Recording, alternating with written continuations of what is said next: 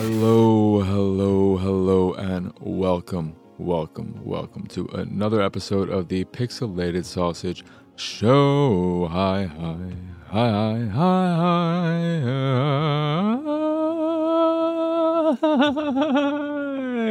everybody, how are y'all doing? I'm, of course, your host, Mark Kuznez, and this is my second attempt at recording this episode. I completed my first attempt, but the mic was all effed up, leading to horrible audio quality. That's up for debate. It's listenable, but not up to my standards, and I'm the kind of weirdo who, despite thinking that the episode I recorded first might be one of the best episodes I've ever recorded, there was a lot of great energy. Super excited during it. I was happy, borderline, optimistic. I was feeling it. I felt so good. And I think I delivered a pretty fantastic episode, all things considered, as far as me willing to compliment myself goes.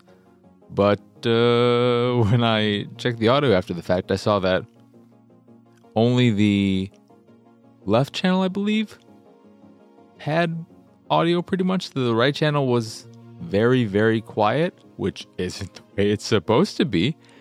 And then I started listening, and it was bad.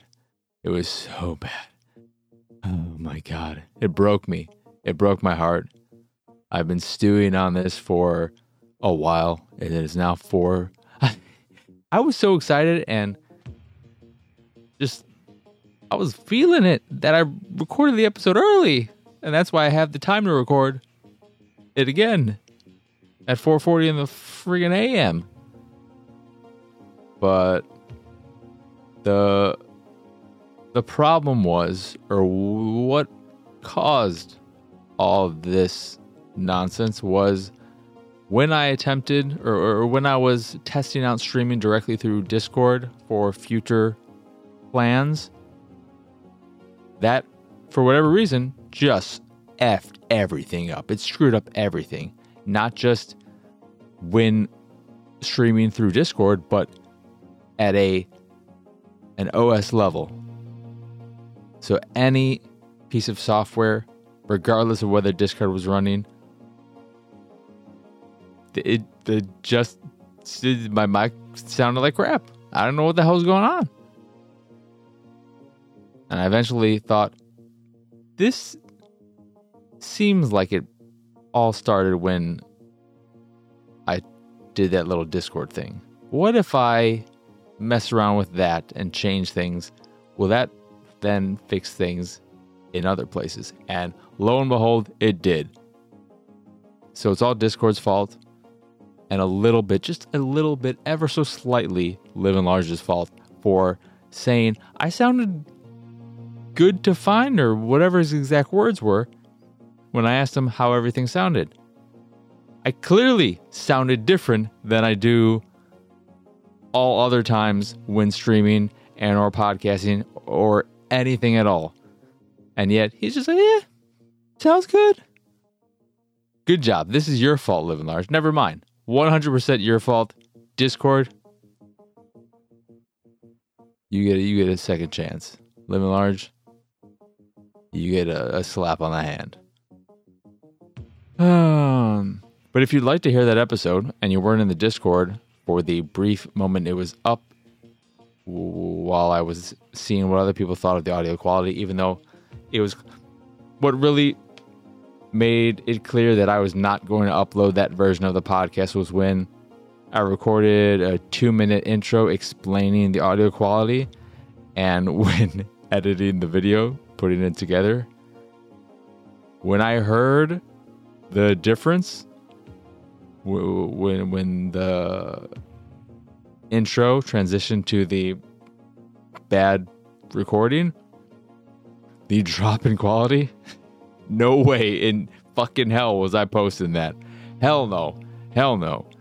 So either it was a blessing or a curse that I recorded that intro explaining myself, which then led to this. me recording another episode. So you're welcome. I'm sorry. I pick your poison in terms of what I say there. However, if you'd like to hear the original version, take one, in its entirety, you can do so over on patreon.com/pxs, where it is available exclusively for all-you-can-eat oatmealers. So that's a good transition to what I wanted to start this show with and what I started that episode with, which is the changes that are a-comin'. And by a-comin', I don't mean Sunny's here. I mean they're already here, not Sunny, but the changes which are in regards to the Patreon, and that is the decision to embrace the Patreon way and introduce exclusive content. Now, no quote-unquote... I said quote-unquote, and then it's like I had some weird fucking delay, and I did the quotes with my fingers a few seconds after I said that. Maybe look like a slow, dumb bum. But the quote-unquote real content will remain free for all, available day one, the hour one, minute one, second one, for everyone. So Attack the Backlog, second runs, this here show, any future shows I create. I swear to God, I am still planning to do Amazingly Baka. I want to do it because I want to talk about anime. And I'll get to that a little bit later. Just saying what I'm currently watching because I'm really surprised and impressed by it so far. But all that kind of stuff will always be available for everyone. And unless something crazy happens and I really lose my mind, I will continue not putting ads on them or taking on sponsorships or anything of that nature, because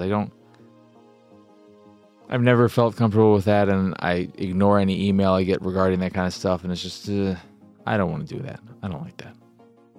So all that stuff will not change. What is changing, though, is the introduction of bonus content in the form of Q&As, random private streams of stupid shit like tier making, and maybe putting together top 10, top 100 lists. So maybe I'll do a stream where I am putting together my top 100 games of all time. I wouldn't do that publicly because it's just like, people enjoy that, I guess, but making that real content that is there and always there seems pointless. So that means it's great for exclusive content. What better content do you want exclusively than the pointless content? So stuff like that, as well as maybe a movie commentary or two. I really like the idea of doing movie commentaries, but I don't know if I have anything to offer myself. I don't know what I would say or what movies would be good. Probably ones that I have some kind of personal connection to or have watched many, many times, like the Before trilogy or the Ninja Turtle movies. Thought it might be fun to do all the video game based movies, since I have experience with the movie as well as the properties they're based on. And something I thought of while recording the original version of this episode that could be fun is doing commentary for movies I have specifically never watched ever. So, and movies that would probably lead to enjoyable commentary, like the 50 Shades of Grey movies. I've never watched them because why the fuck would I watch those movies? But if I'm going to watch them and record commentary for them, that might make it more enjoyable for myself, and then it might make it more enjoyable for you if you want to watch that crap too. Maybe it's good. Who knows? I don't want to call it crap. Maybe it's amazing. maybe the 50 Shades trilogy, after I watch it, if that were to happen, maybe it would overtake the Before trilogy and become my favorite trilogy of all time. Maybe I'll watch the 50 Shades movie and the Before movies will look like dog shit in comparison. I'll think, oh God, I used to like these Before movies? That was before I watched these 50 Shades movies. Baby. But that's the basic gist of things. The Discord perks remain. And yeah. So there are 3 tiers. Your basic $1. Hey, I like your stuff. Want to support you at the minimum. So here you go. Here's $1. Get a Discord role for that. Then you have the mid tier at $3, which gives you a fancier, schmancier role and a private Discord channel. And then the all you can eat big boy nom top tier, which gets you access to all the exclusive content and what have you. So if any of that sounds interesting to you, you can go over to the Patreon. That is, again, patreon.com/PXS, and see all the full details there. See what the different tiers entail, etc. And decide what to do from there. Yeah. That is it in terms of housekeeping, or whatever you want to call it. I have a few games to talk about. One of them is a mouthful. I'll never remember. It's like the case of fucking Project Nightmares, Case 36. It's not Henry. I keep wanting to read it as Henry. It's Henrietta Kedward. Project Nightmares, Case 36, Henrietta Kedward. And then Beacon Pines. But I do want to touch upon a few other things before getting all into that. And another reason why the episode turned out bad and it's so fucking annoying is that with every episode, before I record it for real, I do a little 15 or so second test recording to make sure the audio is working and everything is up to snuff. But I didn't do it. I didn't do it last night because I was feeling it. I was feeling good. I was excited. I'm ready early. This is going to be great. And it wasn't great. I mean, it was great, but the fucking the creation that came from it, audio wise, was not great. But yeah, what are you gonna do? At least I got some exclusive content out of it, baby. Maybe that was the whole universe's plan all along. I introduced the new changes to Patreon yesterday, and the world said, what better than to give everyone some exclusive content right away in the form of an episode that sounds like shit, because the exclusive content you're offering is kind of shit. Or is it? Mm-hmm. But there was some news that may have happened before the last episode and I didn't talk about it. I forgot. Or it happened since. But the Microsoft, Xbox, Activision, Blizzard deal, acquisition was blocked in the UK by whatever the name of their organization is.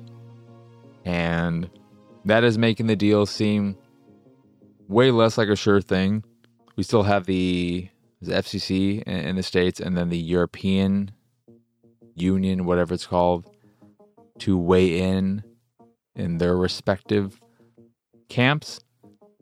So there is still a lot of stuff up in the air.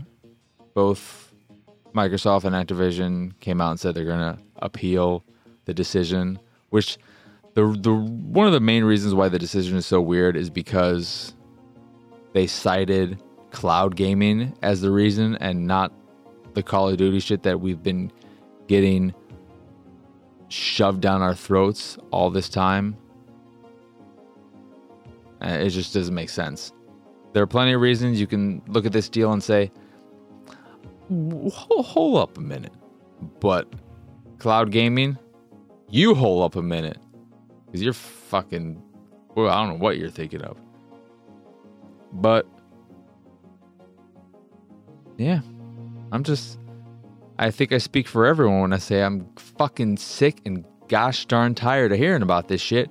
And I hope one of the other organizations blocks it, because if 2 of the 3 block it, I think that means the deal is as good as done. I don't think they would even bother going through the appeal process at that point. They would just wipe their hands of this and move on, which I personally hope happens, because I have never liked this deal. I thought it was dumb from the very start. The amount of money, one, seems way too much for what you're getting.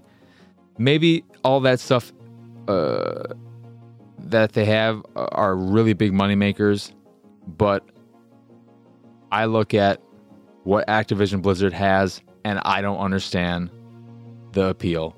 You have Call of Duty, World of Warcraft / Warcraft, StarCraft, which doesn't seem in any way, shape, or form relevant anymore, unless you're probably Korean and play professionally. Does anyone else give a shit about StarCraft? Do they even still care about StarCraft? And do they care about newer? Like, I haven't heard anyone talk about StarCraft in forever. And then you have Diablo, of course. That's something to get excited about, sure. Overwatch. I have no idea what the popularity is in that community right now, ever since Overwatch 2 launched and everything. Has it settled, or are people still... I don't hear anyone talk about playing it ever. So, what really is there? How is it worth that much? And yeah, there's Candy Crush too, I guess, but what was it? $67 billion for that? And what pissed me off is that this doesn't mean any of these other things would have happened, but because they went through trying to get this acquisition done and were stuck in limbo with it, they were unable to make other acquisitions that I, for one at least, think would have been much better in many regards, in terms of the value you're getting for the cost, the potential future games that would come out about them. Every time I saw Koch Media, or however you pronounce their stupid name, getting these games and properties for what seemed like super freaking cheap, I was like, man, you know what would have been great? If Microsoft wasn't stuck with this stupid fucking Activision bullshit and could get these things instead. It would be way cheaper, and I think they're way better. Deus Ex, Tomb Raider, yes, get that stuff. Get that stuff. But my pipe dream wish for all of this would be Microsoft saying, fuck this. Okay, whatever. We promised you $4 billion or whatever if regardless of whether the deal goes through. Here it is.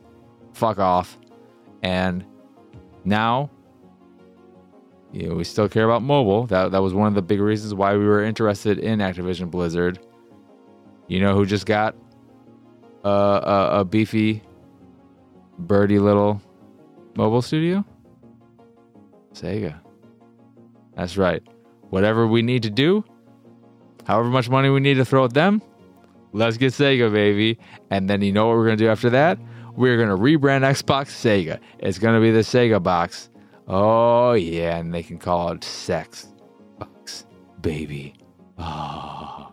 And then we can get all of those good games instead of shit like Call of Duty. Yakuza, Persona 6?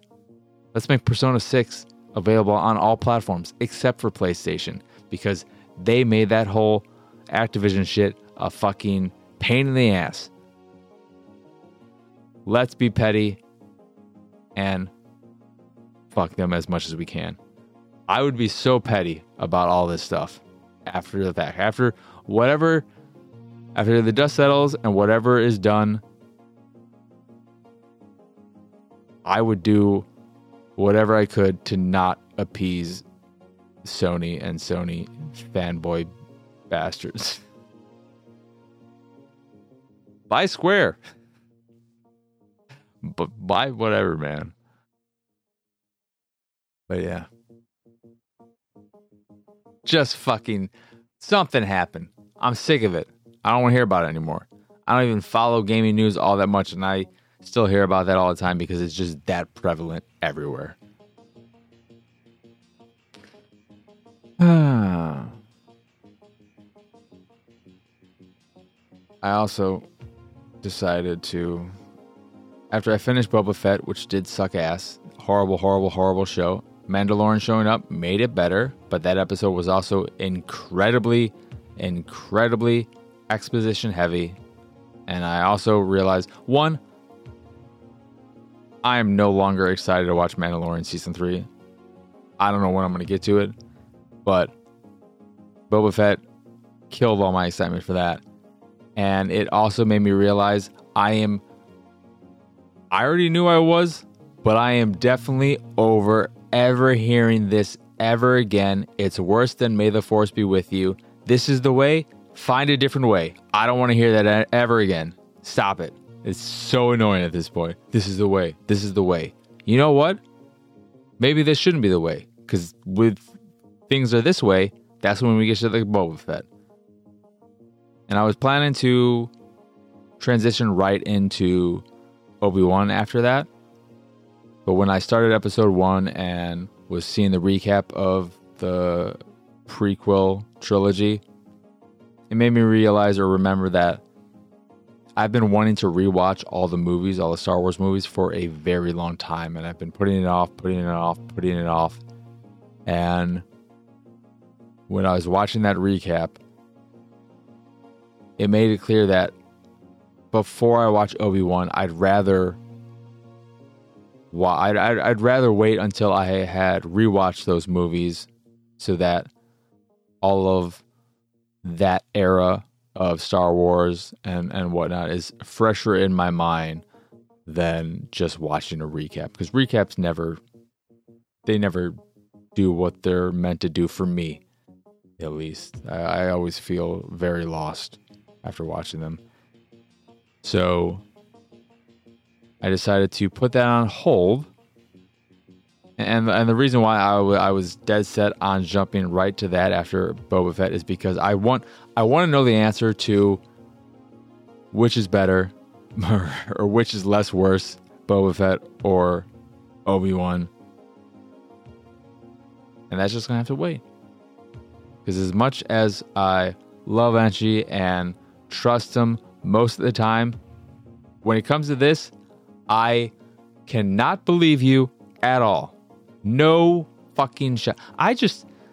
There is no way Obi-Wan is worse than Boba Fett. And I already said this, but the sheer fact that you have a good actor in Obi-Wan versus a bad actor in Boba Fett, that's a strong point. That's a strong point in Obi-Wan's favor. It might be pandery, sure. But Boba Fett is fucking pandery too. You may not think it's super pandery, but to me, any continuation of Boba Fett, any second he is on screen, any second where he is still alive and we are rewriting history and making it so his dumbass wasn't a dumbass who died like a dumbass. That's just pandering. I think the whole fucking show is just a fucking pander session. I hate Boba Fett. I hate Boba Fett because he seemed like he should be cool and he's a piece of dog shit. And there's a line in the series where he says, I don't want to work for people who are, I don't want to work for stupid people who are going to be sending me off to my death anymore. You're fucking stupid, dude. You're a fucking idiot. Takes one to know you dumb shit. Jesus Christ. And another annoying thing about Boba Fett, making it even worse, one of the better new characters that was introduced in The Mandalorian, what do? They kill him. All right, cool. I was very upset by that. But I thought to myself, hey, at least the person who killed him seems like they could be interesting. What do? They kill him an episode later. Fucking great. Thank you. I love you, Star Wars, you stupid assholes. Fucking dumb shit. The one thing I will say, though, Darksaber, holy shit, do I love that.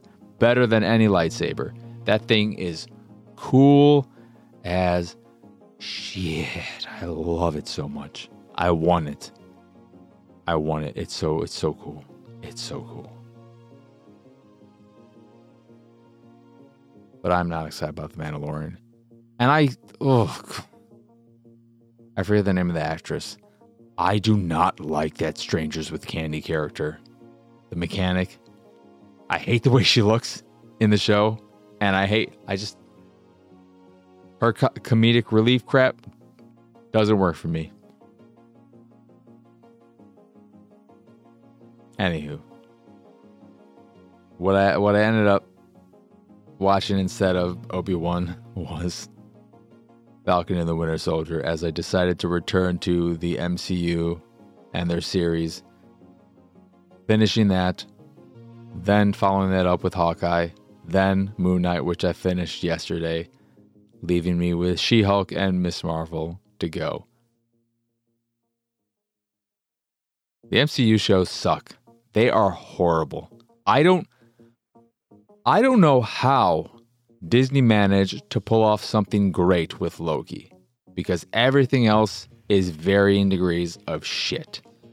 I am not a huge fan of WandaVision. There are some great character and relationship moments between Wanda and Vision, but the show as a whole, I did not enjoy it.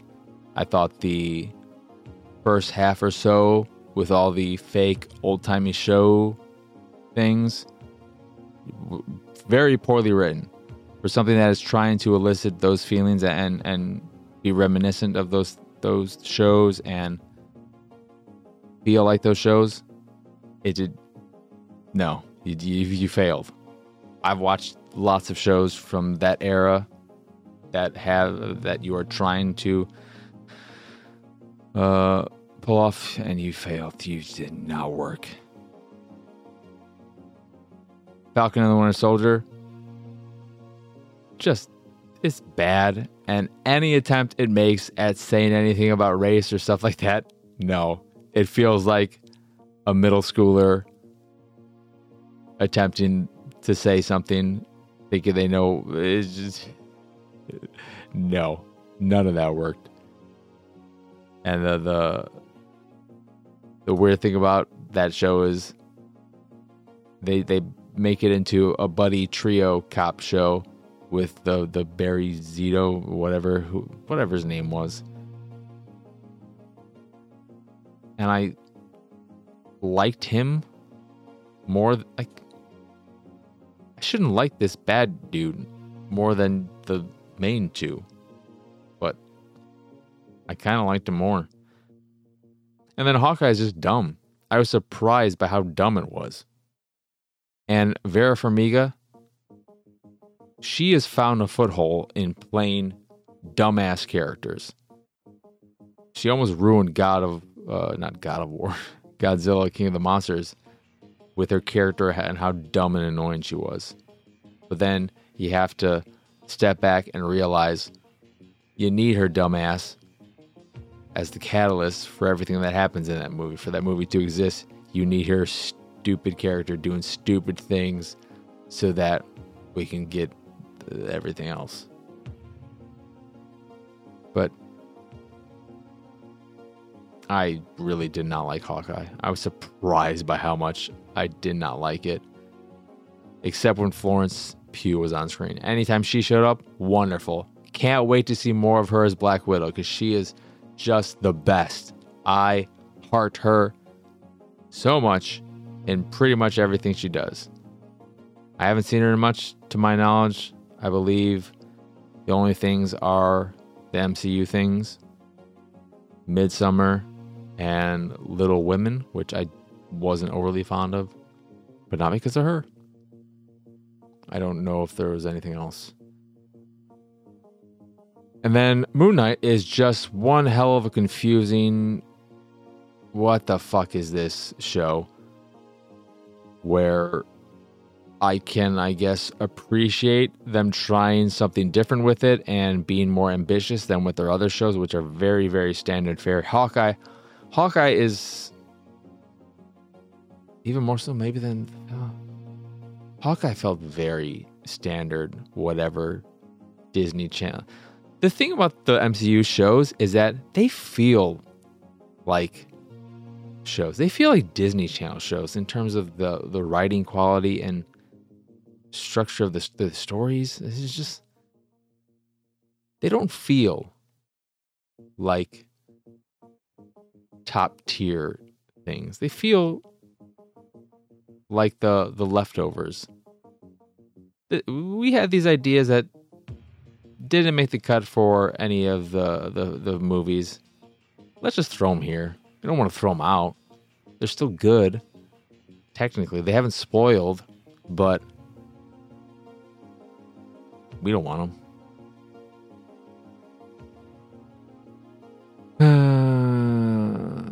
Yeah, Moon Knight is like Venom without the dumb fun, and then Legion without any of the whole being good parts. Don't know who that show is for.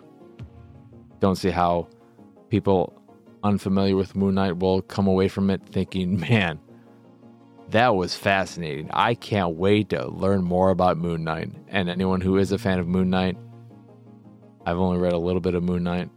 I don't see how you come away from that thinking, man, that was a great Moon Knight show. I can't wait to see more of Moon Knight because they really did Moon Knight justice. I'm so happy. All right. Also, to go back to Hawkeye, I think that show made me realize I don't like Haley Steinfeld. I don't think she's all that great of an actress. She's good in The Edge of 17 because she's playing an annoying character, and congratulations, you're good at being annoying. But then you're annoying in everything else when you're not supposed to be annoying, so where do we go from there? I don't like True Grit. I don't remember liking her in Pitch Perfect 2. And then I don't know what else I've seen her in. Yeah, I can't think of anything else.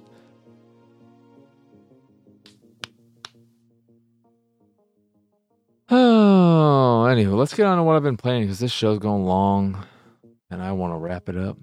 Wrap it up, wrap it up, wrap it up, up, my frog. Rabbit. Project Nightmares, Case 36, Henrietta Kedward. This is a first-person survival horror game with procedurally generated environments so that it's always different, seemingly very inspired by PT, and heavily emphasizing jump scares over everything else. I streamed the game for a little under an hour because right around that time is when I reached a point in the game where I crossed a barrier of salt, which is how they differentiate between safe areas and non-safe areas. In the non-safe area, I'm assuming it was Henrietta Kedward, who was old lady ass and in her little nightgown walking through these hallways, and you had to avoid her. I didn't want to deal with that. But prior to that, it's just a jump scare game where you are walking down hallways. The whole conceit of the game is that there are these cursed objects which I think are tied to crimes or something of that nature, and in order to unravel the mystery behind them, you have to go into this device. They hook you up to this device that puts you into a dream state, and you enter the cursed object and then figure things out from within. That's why it's called Project Nightmare, even though it's a dream state. It's a nightmare you're experiencing, because of course it is. And the gameplay from that point is just walking down these hallways that all look the same with poor texture quality, especially on your character and the candle they're holding, because that is your one safeguard, is your candle, your light source, which of course is slowly losing its not as bright, it's slowly losing its wax. What am I looking for in terms of candle diminishing? But the texture quality on your hand that is holding the candle and the candle itself, very, very smudgy. Very, very smudgy. It's a little weird looking. But you go through these hallways that all look the same with the same dresser. One dresser that's right here in front of you. And then you look down at the corner hallway. What's that? Oh, it's another dresser. It's got a light and a frame in the same exact location. Cool. And then you get there and you turn around and continue on the next hall. Oh, another dresser. And while you're doing all this, you might see a mirror that is just solid black. It's presumably a mirror. Maybe it's an empty photo case. Who knows? But you look at it for a second. Guess what? Cracks. Jump scare. You walk in some more. You hear a lady screaming out of nowhere. Jump scare. Pot falls, smashes on the ground. Loud as shit. Jump scare. Walk by his xylophone. Turns on. Jump scare. Of course, if you're not a baby like me, and that is the important note here, I'm a big baby, so I can't handle these games. That's why I stopped after I got to that point where I was going to have to avoid this lady in this stupid labyrinth of halls. Those jump scares might not do anything for you, but they constantly annoy the shit out of me. Because they are lazy, they are cheap, but I am a big baby, and that shit still works on me. But that's all the game was. You'd go around looking at things, occasionally interacting with objects, and one time I found a picture frame that had a puzzle box on the back, which didn't make much sense. I didn't understand why it kept failing on me for a while. Then I randomly successfully opened it and got a new tool that allowed me to see hidden messages on wall, which then opened up new areas to me. But it's just your standard typical fare. It's not doing anything particularly new or fresh, and it is very derivative of the genre.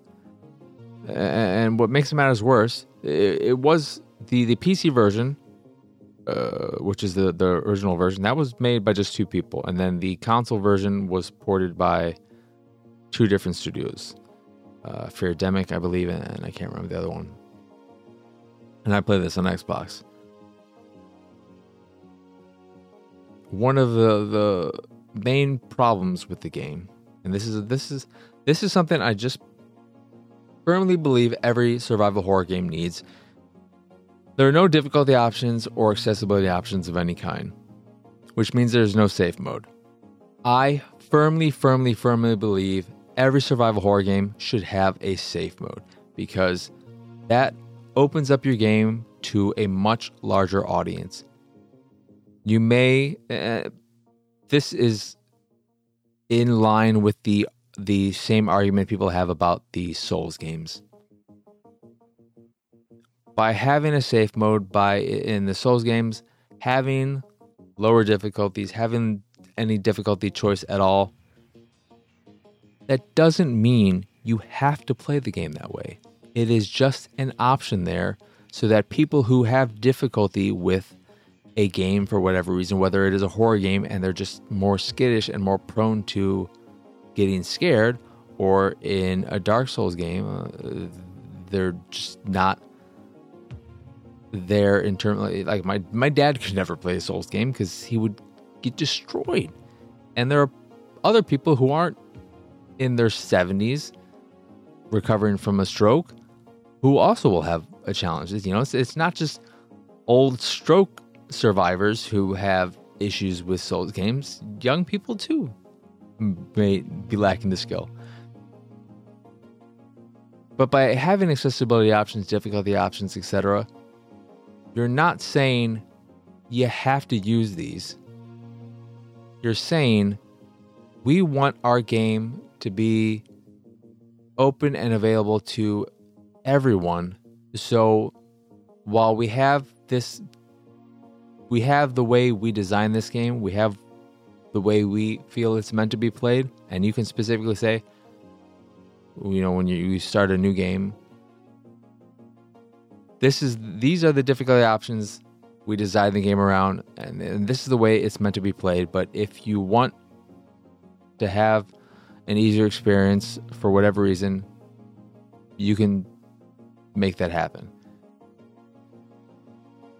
It just opens up your game. Is it going to be the same experience? No. But it's going to be an experience one can have instead of an experience one can't have. My number one example is always Soma. Soma is an incredible game. It is one of my favorite games of all time, probably in my top 25 games of all time. I love that game. But I never, ever would have been able to play it if they did not introduce a safe mode. I am a baby. I've already said that multiple times. But it's true, and I just can't deal with horror games, survival horror games, where you have no way of defending yourself. Resident Evil, Dead Space, stuff of that nature, I'm perfectly fine with because I can fight back. You can limit the resources greatly. You can make it so that I have to be very conscious about ammo management and stuff like that. But if you take away any ability to defend myself, and I'm only able to run and hide, or in some cases it doesn't matter, as soon as I'm seen, I'm dead. I don't find that fun, and I find it incredibly nerve-wracking.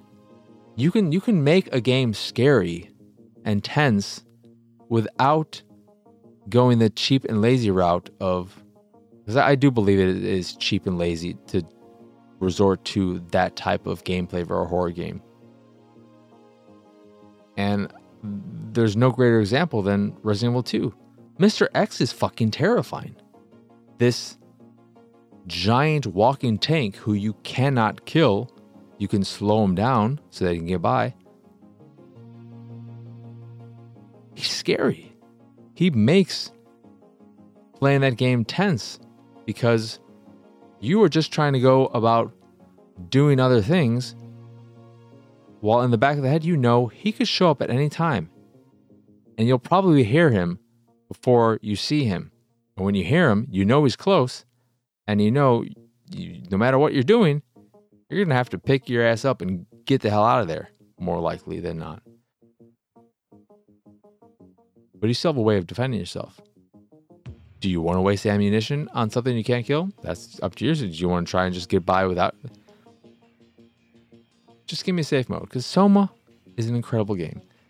Soma is one of the few games that really made me feel something, that made me question things. The most amazing thing about Soma is that multiple times during my playthrough, I spent 15 minutes or more sitting back and thinking about what I was going to do in a certain situation. or in certain situations. And it's crazy because it's just a game. None of it matters. But I was looking at these moments, thinking to myself, I know I have to do this in order to progress, in order to keep playing the game, but I really don't want to. This does not make me feel good. I am not comfortable doing this. So what do? Do I just stop playing the game and say, well, this is where the game ends for me. This is where my story ends because I didn't want to do this? Or do I suck it up and do what the game is forcing me to do? Because if I don't, I can't progress anymore. And if I am role playing here, if I don't, then I'm just giving in and accepting death at this point. What do I do? How important are my principles, my morals here versus the alternative? And should I do this, which may lead to me being able to get to this point or do this other thing that will I be able to make up for this evil act with something that brings light to the whole situation and maybe leads to a better future? That game made me think, and I love it so much. The story of Soma is great. And yes, my experience was different from those who would have played it normally without the safe mode, not playing in the safe mode. But that doesn't mean it's a lesser experience. It doesn't mean it's a worse experience. It was just a different experience. But I still was able to experience it. And I am so thankful that I was. Yeah, that is is that what the fucking goddamn title? Motherfucking Project Nightmares, Case 36, Henrietta, Kedward. Then Beacon Pines. Pretty sure Entry recommended this to me a while ago. I was also interested in this game ever since I first saw it because the art drew me in immediately. It's beautiful. If you have a problem with furries and that kind of shit, I guess maybe you won't like it in the same way that your ass probably didn't like Dust and Elysian Tale way back in the Xbox Live Arcade days, even though that game's fucking awesome too. And you know what, Enchi? Because I think when you mentioned it, you just said, this seems like a you game. I'm pretty sure you'll like this. This seems like something you'd like. And you know what, Enchi? We're still up in the air. We're still wondering if you're right or wrong about Obi-Wan. You are fucking right as hell about Beacon Pines, because holy shit is this a me game. I only played it for an hour because it only took that amount of time, not even 5 minutes, 1 minute, pretty much right away. I knew I had to play this whole game for Attack the Backlog because it was just me. Because Beacon Pines is essentially just a choose your own adventure game, and it's fucking amazing. Yes, the art is beautiful, but so is everything else about the game.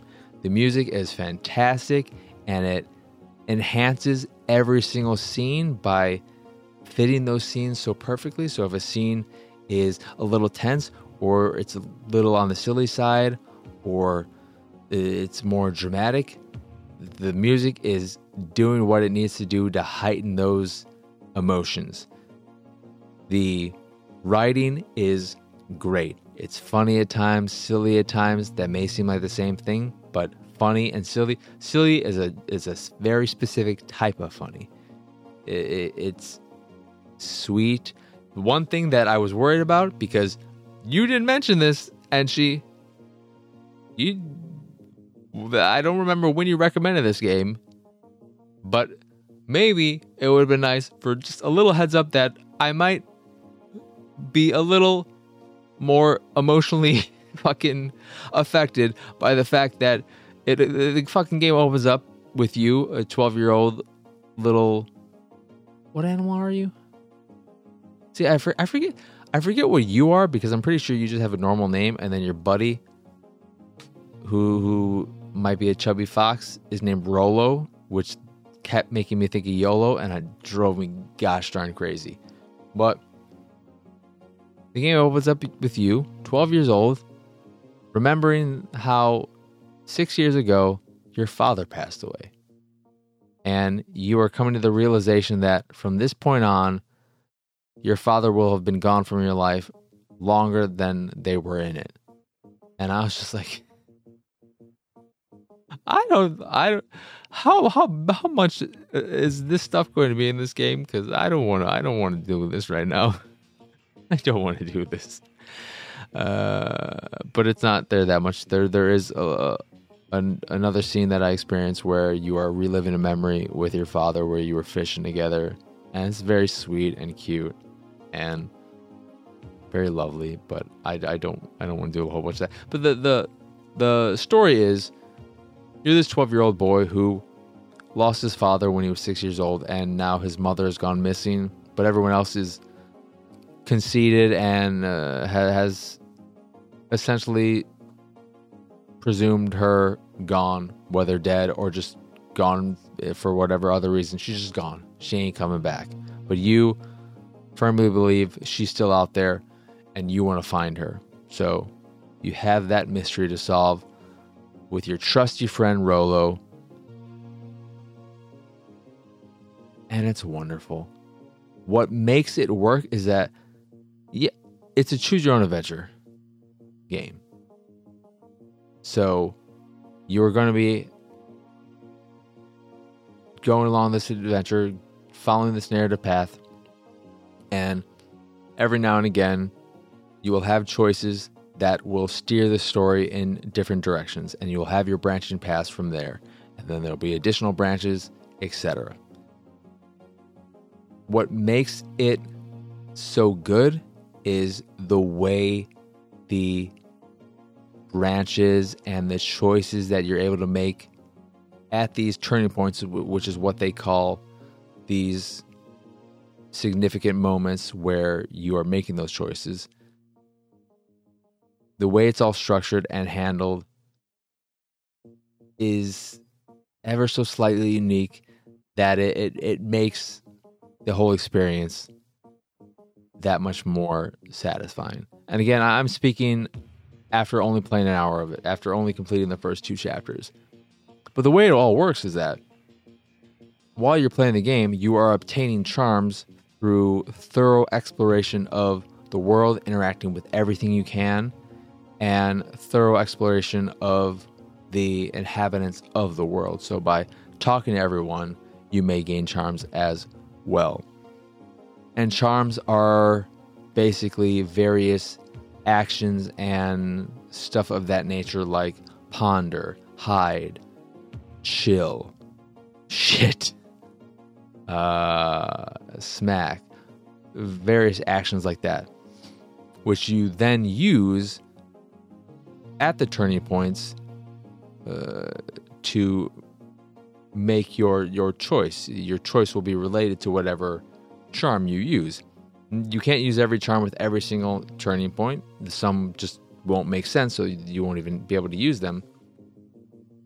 But based on what charm you use, you will guide the story in different directions. And what makes the game so fun and fascinating is that you can reach endings very quickly. You can abruptly reach an end. And like a good choose your own adventure book, what do? You go back to an earlier turning point and you use a different charm and then see where the story goes from there. But what I love is that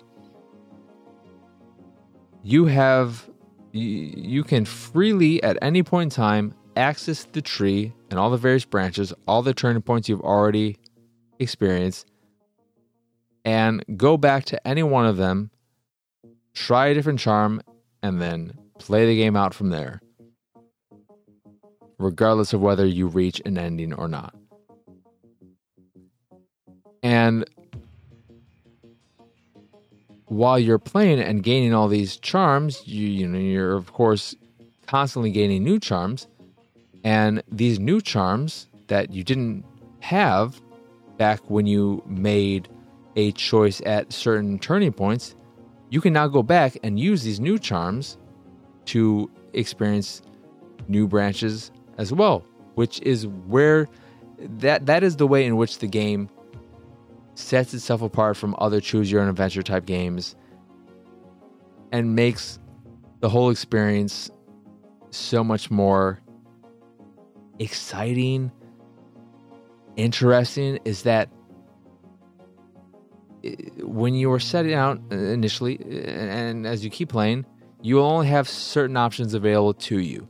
But as you play more, you'll gain new things that'll open up additional options, which you can then go back and then use those to see new pathways, new storylines that will be able to develop branches upon like the number of possibilities is it's dependent on how many charms there are in the game. I don't know, but I just love that about it, and I love that the game rewards you for experimenting and playing around with the people in it and the objects there, because there are charms that you can miss, like the charm for smack, I think it was. I'm not sure if it was exactly smack or slap, but I got that by seeing a giant watermelon at this grocery store that was currently unmanned. The manager was away, and when I saw this giant watermelon with a sign in front of it that said, "Do not touch," I, of course, went up to it and saw that I could interact with it, so I did. And what I do? I touched it. Nothing happened. And so I decided to keep touching it because I didn't think I was going to get a charm from it. I just thought, maybe if I keep touching this, I'll eventually knock it off its pedestal, whatever's on, or something, and it'll bust, and I'll have a good laugh from it. So I just kept touching it. Just touch. And I touched it maybe 24 times. And during that process, I eventually unlocked a new charm. There was nothing indicating that I would get a charm from doing that. There was nothing in the UI or anything that said there are 2 charms available in this area. I just got it because I was thoroughly exploring this world and interacting with things in a very organic way. And that organic sense of discovery makes the game special. I just cannot wait to play more of this game. So, yeah. This episode is about to hit an hour. I am fucking done. Because that's enough. I can't say that much about it because I've only played an hour of the game. But I don't think it's going to introduce any new mechanics or anything of that nature. So I'm pretty confident in assuming what I've experienced so far is what the game is going to offer me from this point on. And it's just about experiencing the story and seeing how things play out. And I can't wait to do that. What a beautiful, wonderful, delightful little game. And it's on Game Pass currently. So if you have an Xbox, I highly recommend checking it out. I think it came out last year. Don't remember that many people talking about it, which is criminal because fucking great. This game, it's so good. It's so good. You know what else is good? The fact that I'm done with this episode because I'm sick of it. I'm sick of this podcast right now.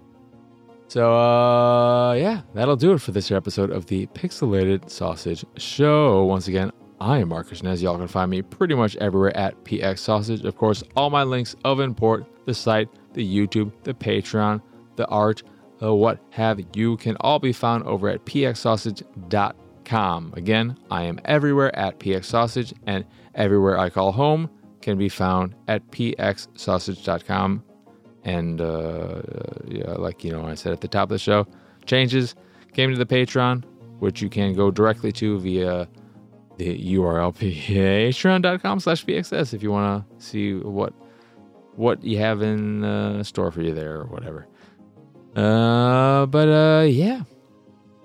That is going to do it for this year episode. So, as always, thank you for watching or listening. I hope you enjoyed this here episode. I know for a fact you definitely enjoyed the audio quality way more than you would have if I put out the original version of this. So, you're welcome.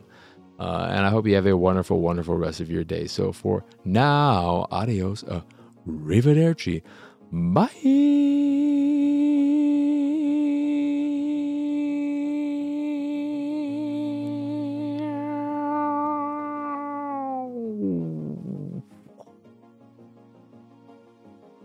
Oh my God, I pressed the wrong button. Jesus Christ. I don't think you heard that. Oh no, though. You didn't hear the soundboard. You might have heard it through the speaker. Oh my God.